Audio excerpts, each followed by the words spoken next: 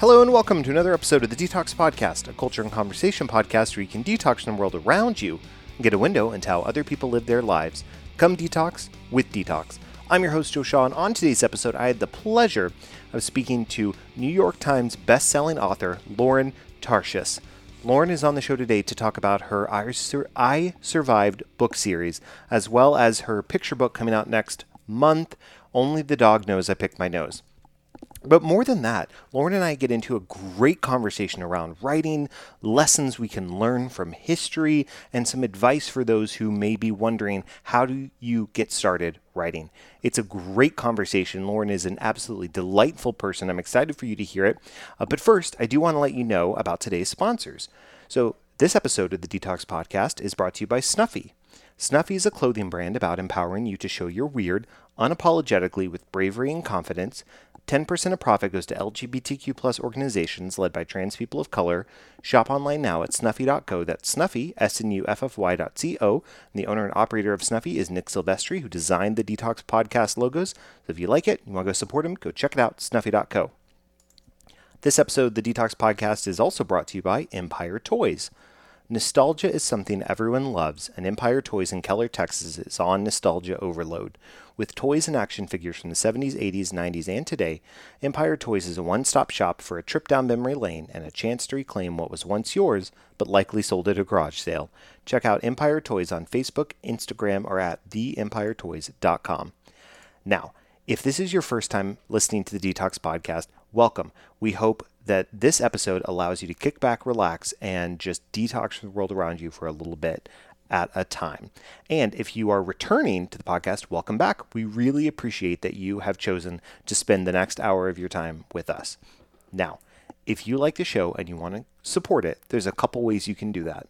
First, you can subscribe to the podcast on your podcast platform of choice, so that way you never miss an episode. Next, you can rate and review the podcast also on whichever platform you use.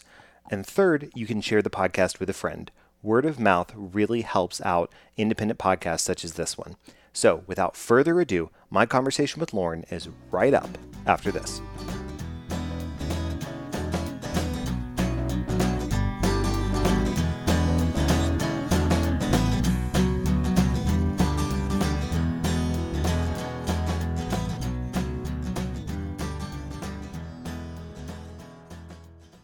What's going on? My name is Joe Shaw, and I host the music podcast After the Encore. After the Encore is a long-form career retrospective podcast that takes you behind the music of some of your favorite artists. Musicians like John Oates of Hall & Oates, Chris Kirkpatrick of NSYNC, and Jarrett Reddick of Bowling for Soup, and many others.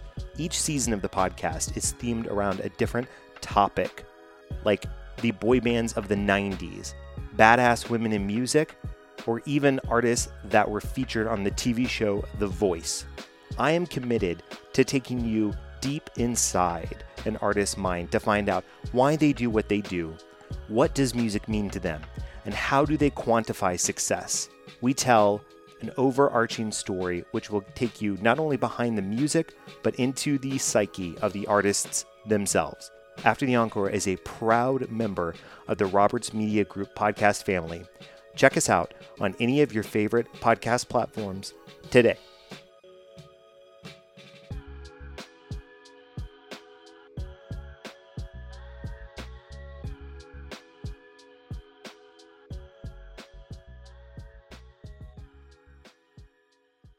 Welcome back to the Detox Podcast. With me at this time, I'm thrilled to have this best-selling author on the show, New York Times best-selling author, if I do remember correctly, Lauren Tarshis. Lauren, how are you doing today?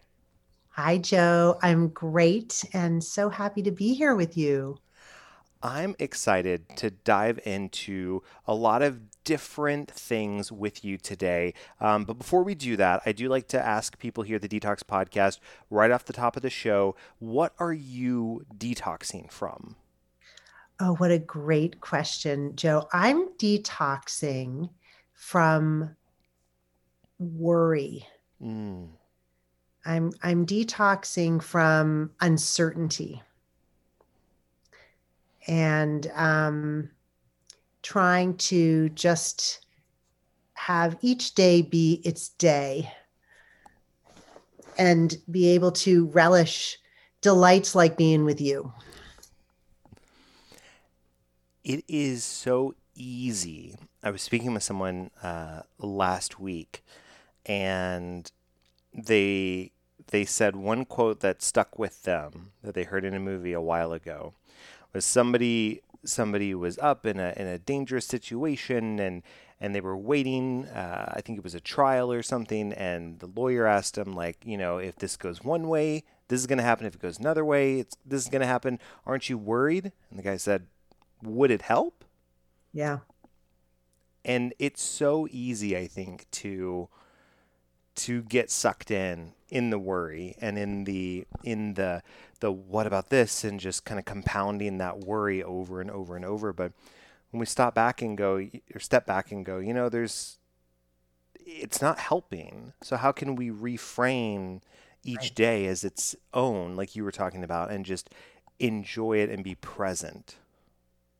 Well, it's true. And I think that there's so many different ways of putting what you just said, and the idea that we cannot control events. We cannot control what, is going to, could happen Right. around us or to us. We can only control how we respond to it.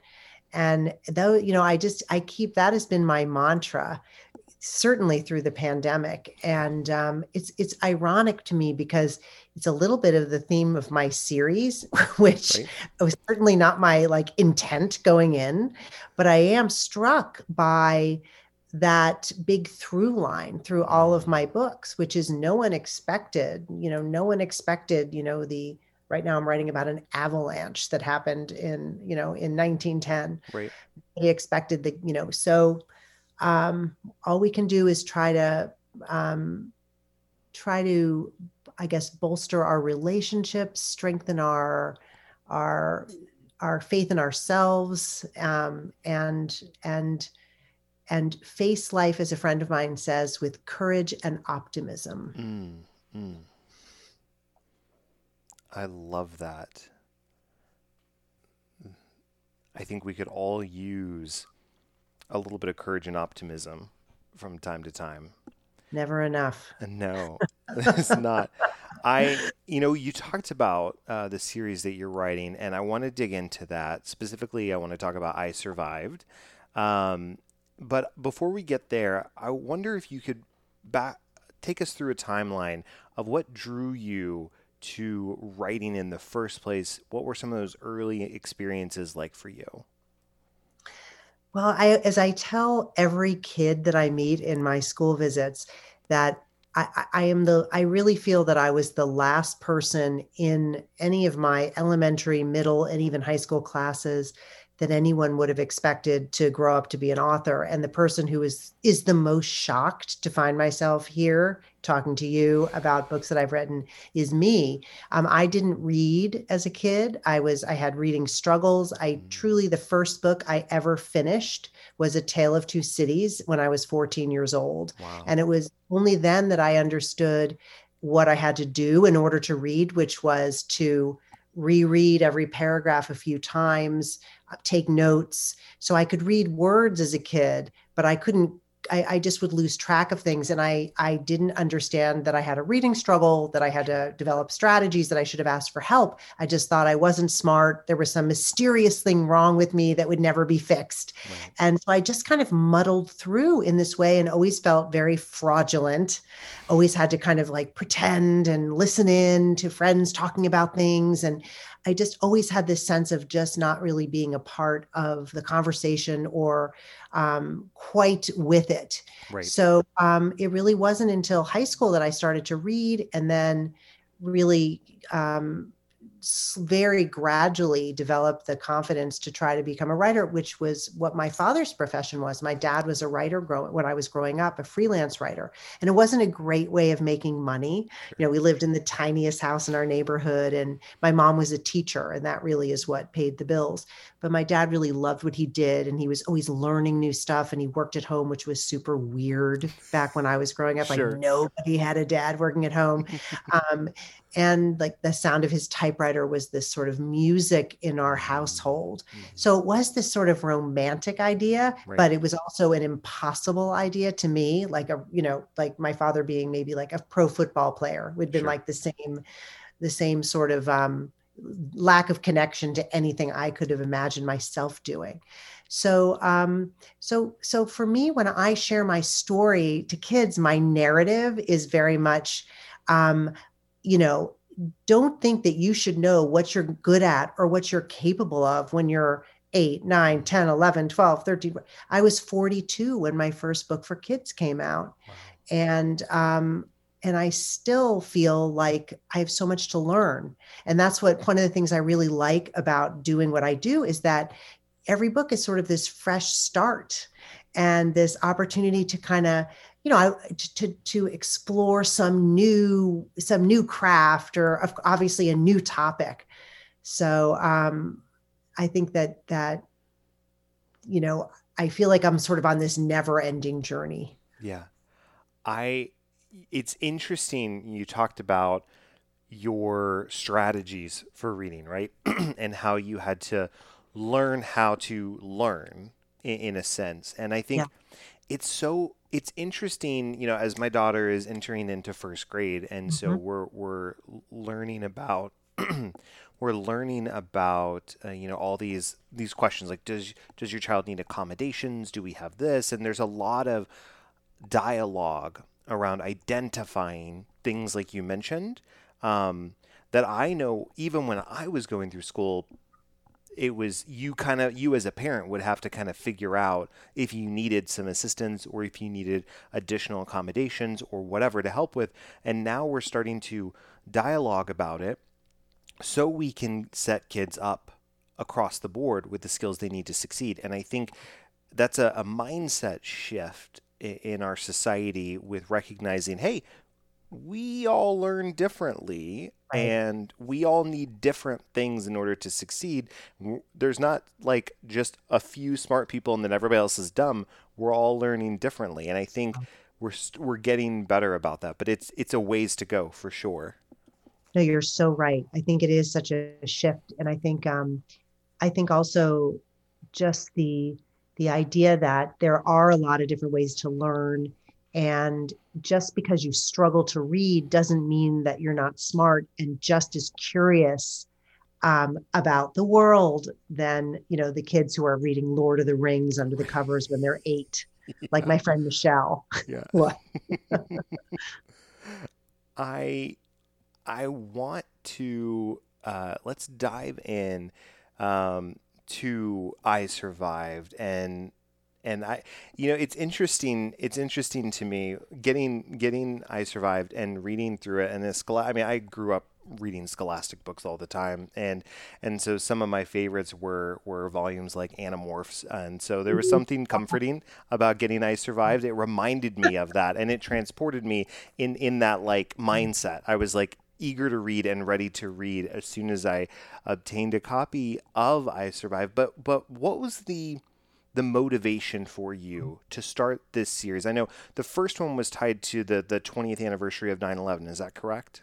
Well, the first one. So I started writing this series in 2010. So the That's right. I Galveston. apologize. Yep. No, don't worry, because it's confusing. Because we have right now, I have 20. I just finished the Galveston book is the 21st in what we call like the core novels, and those are the ones where I'm writing one a year. And these are books that, like my Galveston hurricane book that comes out, I guess, in a few weeks, Right. is just like the others where it's an enormous amount of research. These are historical fiction books. I travel to everywhere I write about. I interview experts. I mean, it's almost ridiculous. If you came to my office, you'd think I was writing like, I was like a scholar, teaching some, course at Cambridge. But in fact, I'm writing, a book for, 9, 10, 11-year-olds. So that series has been going on since, I'm continuing to write the I Survived series. Meanwhile, my brilliant editors at Scholastic had the idea of adapting the I Survived series into graphic novels, which, by the way, they're doing Yes. to Animorphs. So you'll soon to be able to enjoy those. I didn't realize that. Wow. Yes. So they this great group at Scholastic. We have an imprint at Scholastic called Graphics with an Yes, X. that's right. And and David Saylor is the incredible kind of brilliant creative mind behind it. And they had this idea of starting to, I think Babysitters Club was the first. Mm. And they've just slowly, I was quite skeptical actually when they suggested that we do I Survived. I thought, well, I already wrote these books. Kids have already read them, these stories. What's more to say? I mean, Right. but what's been so incredible is seeing how this team adapts my characters, my stories, brings them to life, Mm. takes my, in most cases, sort of my exact words, but in the hands of this incredible scriptwriter named Georgia Ball and these teams of artists create something entirely new. So that's why I think, there's sort of this little bit of confusion sometimes about, Sure. we've got these two things happening simultaneously. But the impetus for writing I Survive really, really began, I would say, two different forces. One was as a mother of four kids, a kind of recovering, struggling reader, and the mother of kids who didn't like to read, was always looking for books that would be meaningful but also gripping. Sure. It just was I struggled to find books that they would like to read because they weren't those readers who were just voraciously, going to the library. I would see my friends with their kids. I was so jealous, these tattered canvas bags filled with books. Today's our library day. We have to, I can't possibly keep up. And I'd be like, oh my gosh, what will they read? The side of the cereal box, maybe. Right. So there was that. And then at the same time, I've been at Scholastic in the magazine division for years and years and years and years and years, really my entire career, writing and editing magazines. And now I actually kind of oversee the part of the division. And our mission in magazines, which was where Scholastic actually began 101 years ago, is to help kids understand themselves in the world and to provide stories, articles, information that's going to build kids' knowledge, their ability to think and navigate their world.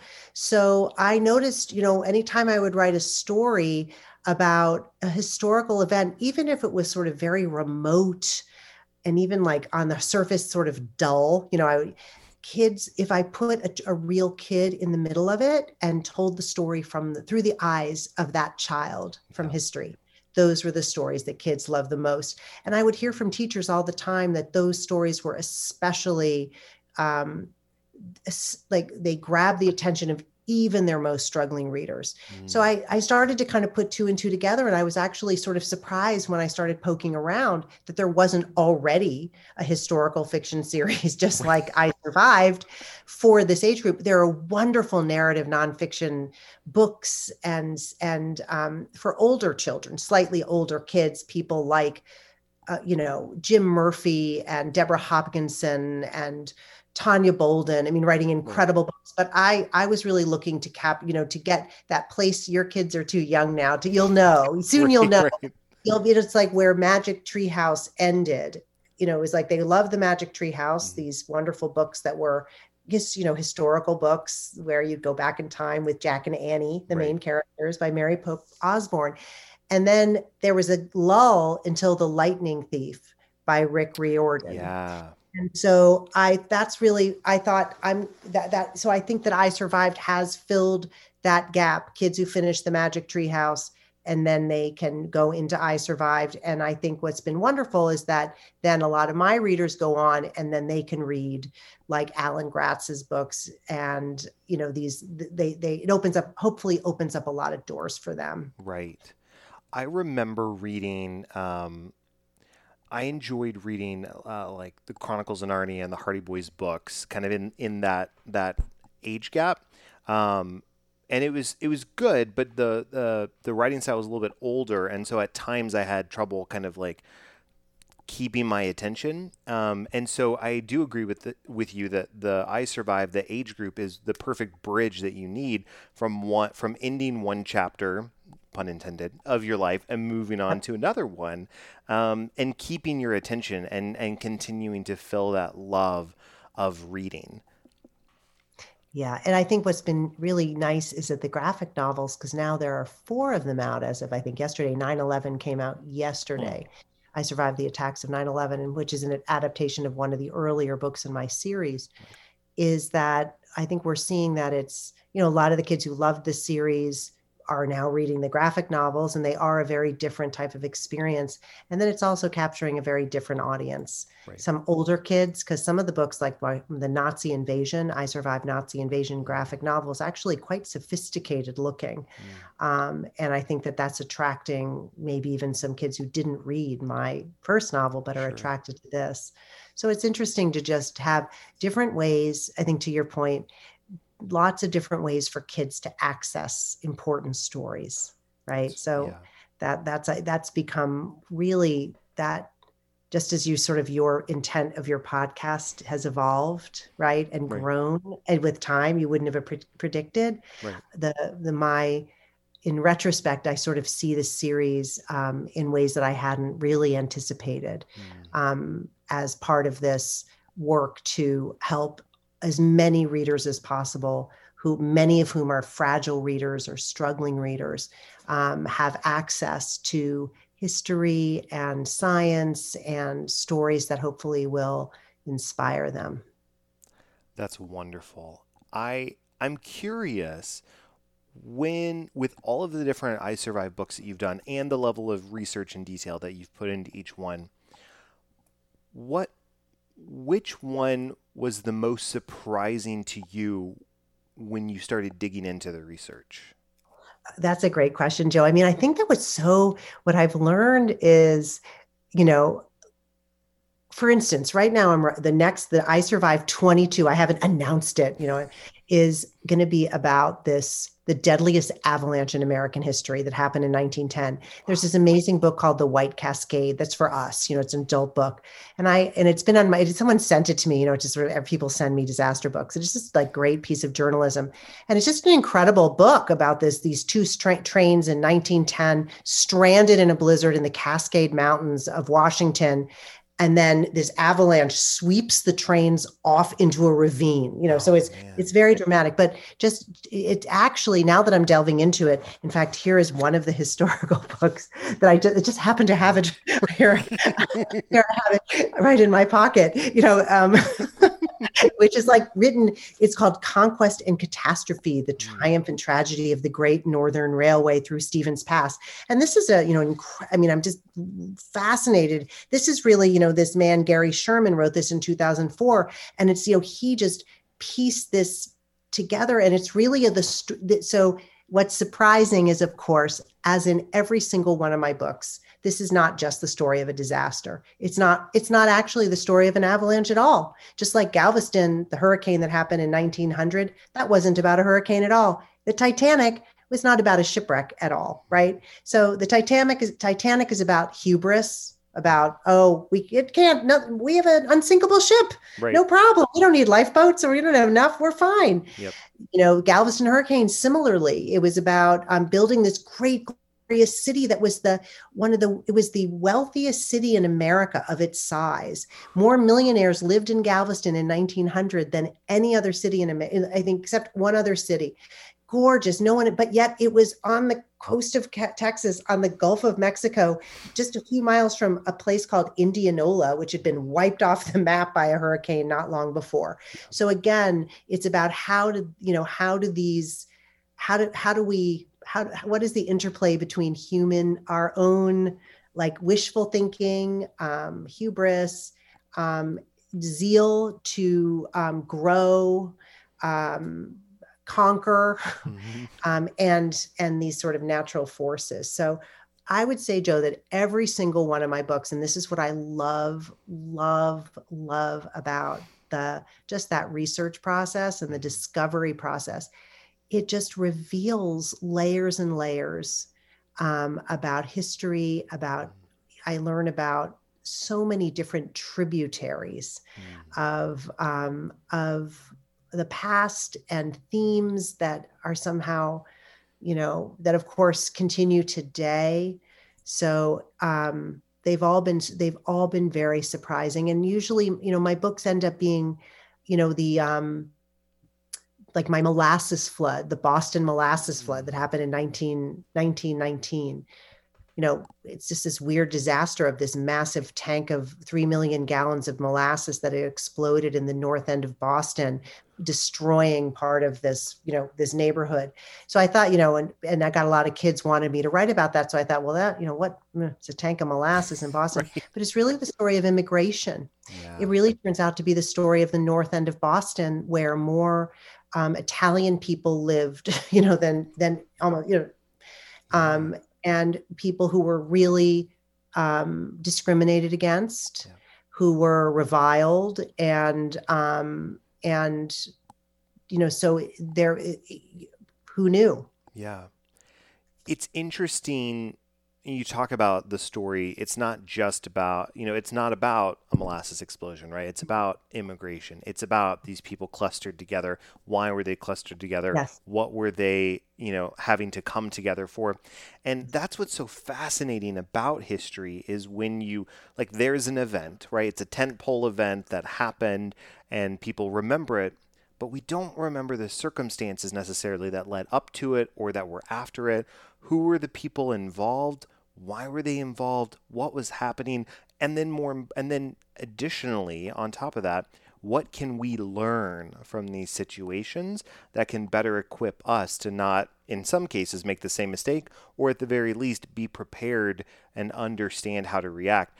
I just watched, I was going to say earlier this year, it was last year because I feel like 2020 didn't happen, Right. right? It didn't happen. Right. We Um, skipped here.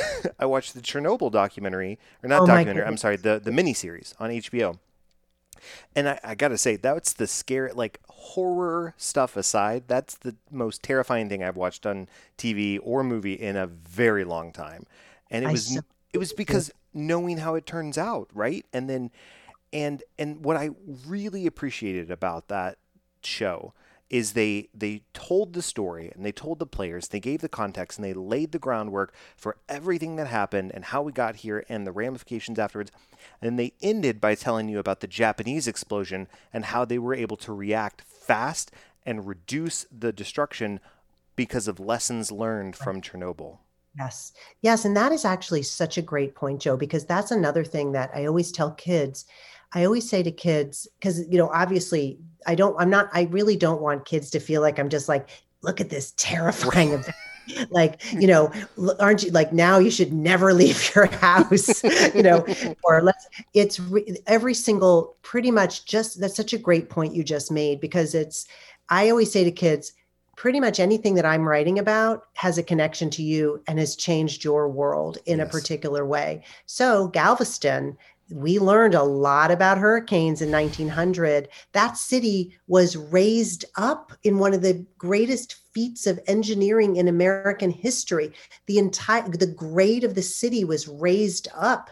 So, they have flooding now, but not of the scale. The Right. molasses flood, that happened because there were no building zone, there were no laws. You and I could just like build whatever we wanted Right. anywhere we wanted, pretty much. And especially in an area with a lot of people who were, who were marginalized and didn't have a voice, weren't given a voice. Yep. So right after that, laws were passed so that there are, you have to have an engineer, you have to have an architect. That's why the school that kids are in today, you don't have to worry about it collapsing, because there are laws that stemmed from that tragedy, just like Chernobyl and Japan. So I think I think it's a great way of framing anything, really, any, and I think it's also a lesson for kids I think the word, I'm sort of finding myself overusing the word resilience lately, because we've just been using it over and over again the Right. past, but that really is the theme of my books. And I really want to make sure that I'm modeling resilience in a way that isn't making it seem like an instantaneous, like, oh, so this happened and then, they were in the hurricane and they survived, so now they're fine. Right. That the process of healing, of grieving, of coming to terms with something can be really protracted and Yeah. hard. And sometimes we need a lot of people to help us. And sometimes we need to, we just have to, we have to live through often some really, really challenging times. And by the same token, sometimes it takes a while for the lessons from something terrible that happened to, to have hopefully a positive impact on the Yes. people living later. Yes, absolutely. There's so much goodness that we can glean from better understanding the context Mhm. around the history and then what were the learnings, right? I think if we spend so much time just focused on the shock of the situation or the disaster, we we rob ourselves of an opportunity to learn and do better. And I think that's so key. That's what's so key about your books is that we're teaching the full scope of the context and the situations, and then what are the takeaways, and then we as readers can use it to inform our knowledge, and then we can start going and applying it to the real world situations. Well, thank you for saying that, Joe. Yeah. That was very well put. I like the way I really appreciate that Yep. because that is really what I try to do. And it's one of the hardest things when I'm researching. I'm like, okay, I'm like, this is now the fourth book on the avalanche I'm reading. And I still, and I'm now just beginning to be okay. Now, I'm starting to understand what the context of that this book really is going to be about the building of the railroads. Right. And it wasn't as glorious as we've been taught. Yep. Um, it wasn't as glorious as we were taught. Yep. Definitely. I want to pivot for a bit, and I want to talk about you've got a picture book coming out next month. So Yes. only my dog knows I pick my nose. Walk me through. So moving from one type of literature to another, what was your motivating factor for writing this book for a different audience? Well, that's so funny. Well, it. I told you I have four kids, Yep. and we have a very devoted dog who's right over there laying on the floor. And I noticed like the kids, we always laugh because now like my kids are mostly grown up, Right. and we would just laugh about things like only the dog knew, that my son Jeremy used to like put on Backstreet Boys in the bathroom and Yes. sing here, and Yep. only the dog knew that, my daughter would sneak, would go downstairs and sneak cookies and things up into her room and then share them with him. So I just thought it would just, and then just like that idea of like, oh, the rhyme of that. So I had that in my mind, but I'm busy writing I Survived and with my job. So I thought was ridiculous.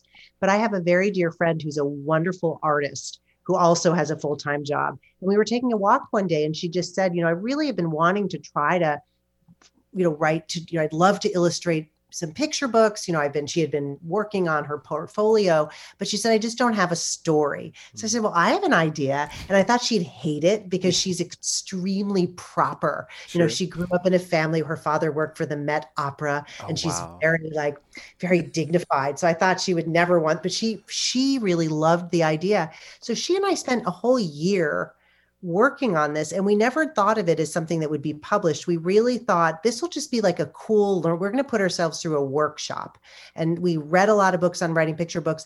Writing a picture book was very, very much more difficult than I thought would have thought. And just like the I Survive books, the book really changed from being at first just a funny book about, all the things the dog knows about the kid to really being um, a story about accept our true selves Mm, and self-acceptance and unconditional love and the people and creatures right. who love us even when we're not perfect. So that there's the people the world sees, Right. and then there's the person your dog sees who's a very good person, even though that person like doesn't eat their broccoli and doesn't really brush his teeth and doesn't share his toys and Right. makes a mess. So it just turned into this really, and we just it was this very fun creative journey. And it was, I have to admit, a great antidote for me to writing about, whatever I survived book I was writing at the time, which can get very dark. So Sure. I would go from like, I guess I must have been writing about Galveston, writing about the deadliest natural disaster in American history. And then Lisa and I would get together and sort of plan, so we would brainstorm sections of this. So I'm really excited about that book coming out and sharing it. And strangely, there are we've realized that there are great connections between I Survived and Only My Dog Knows, because really they're all about, discovering parts of yourself that, bringing that might not have been apparent to you. Really, the I Survived series is about human beings Yeah. and our capacity to go through really dark challenges and to ultimately heal. And I think that that's what interests me about it. That's what really keeps me writing the books. That's what kids sort of respond to, even though they're fascinated by the detail. I love the details, the little details of nitty gritty of, Right. but it's that human aspect. So I find it sort of surprising that in the end, I kind of see like, oh, I do see a connection between these two Right. doggy book and these dark disaster books. Well, before we head to the final two parts of the show, I want to ask you two questions. One is a bit of an easy one. So, if folks want to purchase your books, do you have a preferred vendor Oh, or store or outlet that you would prefer folks purchase through? I think, well, I love any independent bookstore that you can find would be fantastic. And my website does have links to, ways that you can buy them independently. And I also do love our libraries too. So always happy to hear the kid, I love going into library and seeing my books like with covers torn off Yes. and chocolate milk stains on them. That's how you know it's well read and well Yes. loved. Yes. You Um, don't want to see a pristine copy. and then if somebody is listening and they're wanting to get started writing themselves, what's a piece of advice you would like to give them? Well, I always tell kids the story of, and it sounds boastful, but you'll understand why it's not. So I got to meet J.K. Rowling right after Harry Potter came out, and it was Oh, because Jake or Joe was not yet the world famous, right, incredible icon she is. She was the book had not yet come out in America. She came to Scholastic offices, and a bunch of us were given the opportunity to meet her. In as Harry Potter was right. about to be released. And I read the book and I thought it was just so wonderful. And I had written my first novel that I thought would be a masterpiece. And it took me 3 years and it was just like the worst thing ever. So I just gave up completely and thought, forget it. I have no talent. That was humiliating. I've never, just like, oh my gosh. And I made a comment to her, like, I loved your book so much. And she said, she thanked me. And I said, and I just like, wow, it was your first book. And she said, well, it wasn't my first book. And she mentioned she'd written one or two others. And I said, really, what are they? And she said, oh no, they're locked in a drawer. I don't know. No one would ever see those books. And then she said, don't you think a person has to write one or two bad books before they could write a good book? And that Yeah, just was so liberating to me. And yeah, that's the advice I like to share with kids is that don't see these books that you write or your first story or your first paragraph that might just seem terrible to you as a failure. It's just part of the path of learning. Just like I always say to kids, who likes to play a sport? Who likes to bake? Who likes to dance? Who likes to, who plays an instrument? Who does art? Who plays Minecraft? right. All of those things are like writing. You start them. If you like it, you do it a lot, you Mhm. get better. And some days you have an amazing game and you hit a home run. And some days you strike out every time. And writing's the same way. So that's my advice. Start writing your bad book and then be really proud of it. That's some solid advice because how often, especially on social media, do we work hard to have a picturesque existence? And the truth of the matter is, none of us do, and it's messy and it's complicated, and we're working, and some days are better than others. But yeah, some days you got bad books, and some days you got bestsellers, and then I know everything in between. It's so dispiriting. I think that's very brilliant. I should have added like that is a great, that's sort of, I think my doggy book is like the antidote of that. It is. It's Yes. like we're now able to just completely present whatever, these like perfect, retouched images of our lives, our families, our workplaces, everything, our meals. And Yes. it's just it's so toxic. Yeah, it It really is. it's terrible. So I think that, and I tell kids that one of the most dispiriting moments that I remember from my childhood is when an author came to our school. She was so lovely. I don't remember her name, and I would feel terrible if she ever thought that I was like bad mouthing her. But she said something that made me feel so terrible. It stuck in my brain forever. She said, "I always knew I was going to be a writer. I knew from the age of 5 or 6 that I had been born with a special gift." I can picture her in our Whoa. library, and she meant it, and then Sure. great. But I just thought, oh, well, you're supposed to have a gift. Oh, I don't have a gift. I was like, holy moly.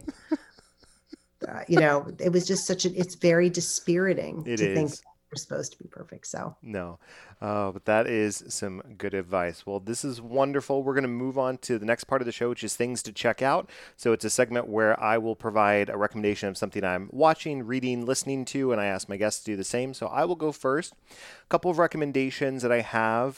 They're more geared towards kids this week. So my kids and I are really enjoying the show on Disney Plus called Monsters at Work. So it takes place after Monsters Inc. and is about what happens when an entire industry built around one thing, scaring for energy, goes green in a sense and gets laugh energy. And a lot of people that graduated with scare degrees are trying to learn new skills.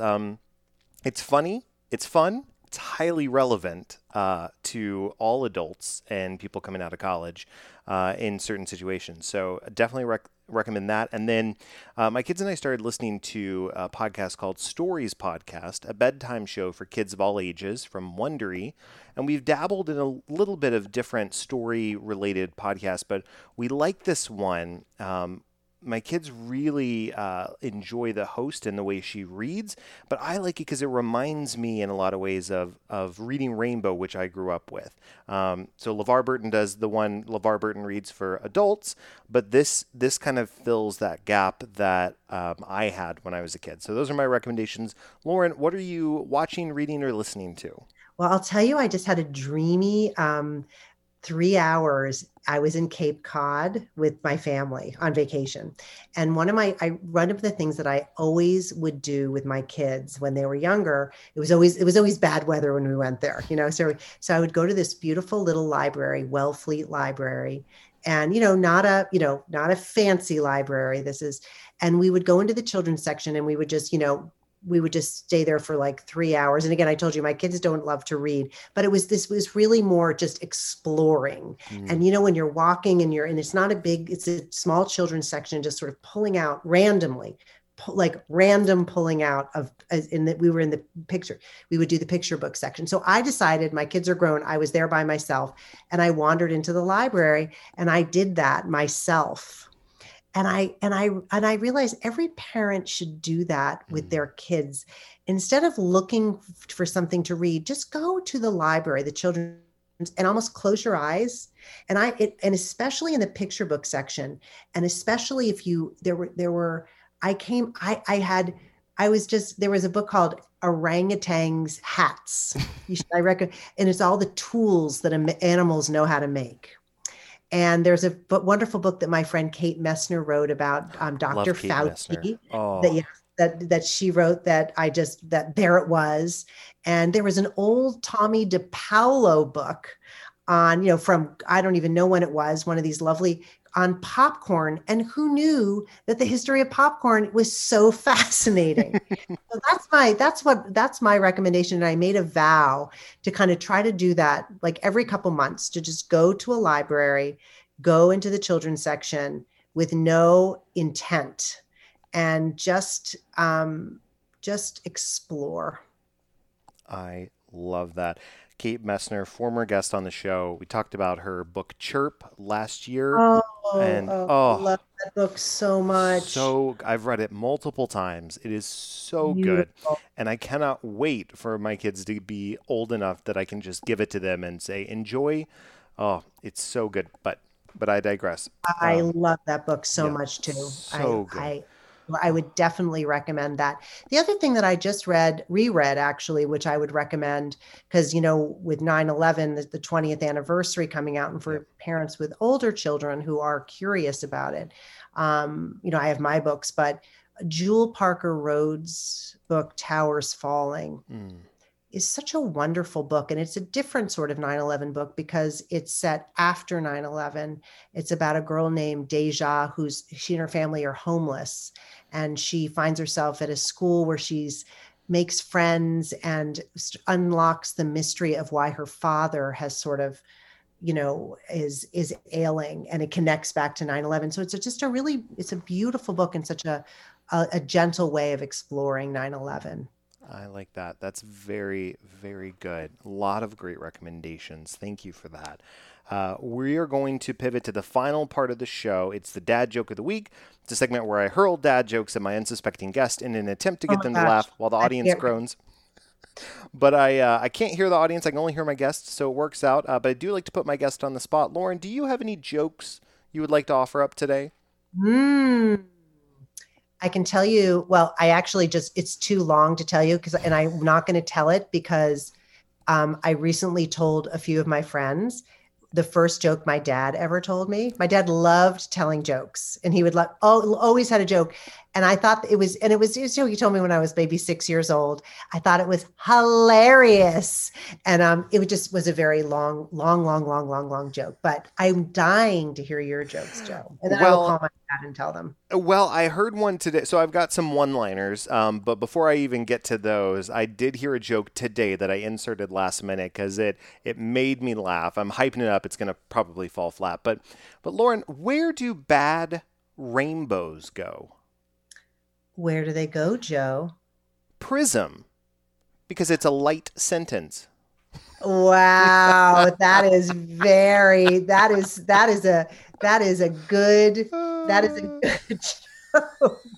It's funny. It's what I love is when it's just like it's really cute that someone told you that joke. Right. All right, I got a couple one-liners for you. Earlier today, I just burned 2,000 calories, and that is the last time that I leave brownies in the oven while I nap. Very good. Very good. I need like a good actress laugh. Right. Like a cackle. Yes, a cackle. Everybody needs a good cackle in their repertoire to be able to pull out. Practice mine. I have to tell you, before I started recording, my wife told me to stop impersonating a flamingo, and I had to put my foot down. I just had to. Well, that's a very cute one. There it is. All right. Well, the other one my dad told me that I thought was so funny. It was one. Actually, I will tell you my joke. So when we were little, we had the New Yorker, this old New Yorker book of New Yorker cartoons. Very old. It was probably one of their first compilations. I mean, this is the 70s. And it was this book that sat on our coffee table. And as I got older, like beginning when I was your kid's age, I would look at them. I didn't understand any of them, but I would sort of always look. And then as I got older, I started to understand. The first one I understood that I thought was so funny and I was so proud. Okay, here's what it was. The picture was a storm-tossed night, thunder and lightning, rain pouring down, and a truck on its side with a tree poked up into the middle of like the trailer part of it, the trailer part. And on the side of this, there are two truck drivers standing there worriedly on the side of the road. And then there's the side of the truck says, instant mashed potatoes, just add water. And the caption is one of the truck drivers saying to the other, all we can do now is pray. So anyway, I thought that was so funny. That's good. I like it. All right. Well, Lauren, if people want to follow you and see what you're up to, what is the best way for them to do that? Well, I'm on Twitter, and my website is laurentarshis.com. That's probably the best way because I keep it very up to date with any appearances and books coming out. And I have tons and tons of free resources for all of my books for parents and kids and teachers. So people should definitely check that out if they're reading any of my I Survive books. There's videos. Now we have like word searches, little read aloud scenes that are all free to download. Well, perfect. I'm going to go follow you right away so that way I don't miss anything. And I really appreciate you coming on the show today, Laura, and thank you so, so much. Thank you, Joe. You're just a delight. I loved being with you. So I appreciate it. Well, listeners, thank you. Thank you so much. So listeners, you've been detoxing with Detox. Now go and make a more inclusive world. If you know of an interesting person or story that needs to be told, please reach out to me at detoxpodcast@gmail.com. That's DTALKS podcast@gmail.com. You can also reach out via Facebook, Twitter, or Instagram at Detox Podcast, or visit detoxpodcast.com. Also, be sure to leave us a 5-star rating on iTunes if you like the show. It only takes a few seconds and it really helps us out. Link is in the show notes. Finally, thanks for listening. Please come back next week when we'll have another interesting conversation. And special thanks to my producers Ben Lawant and Galan Aldaco. Without your help and support, the show wouldn't be possible. Thanks so much, guys. Detox is a production of Vocal. For more information and more programming, please visit vocalnow.com. That's VOKAL now.com.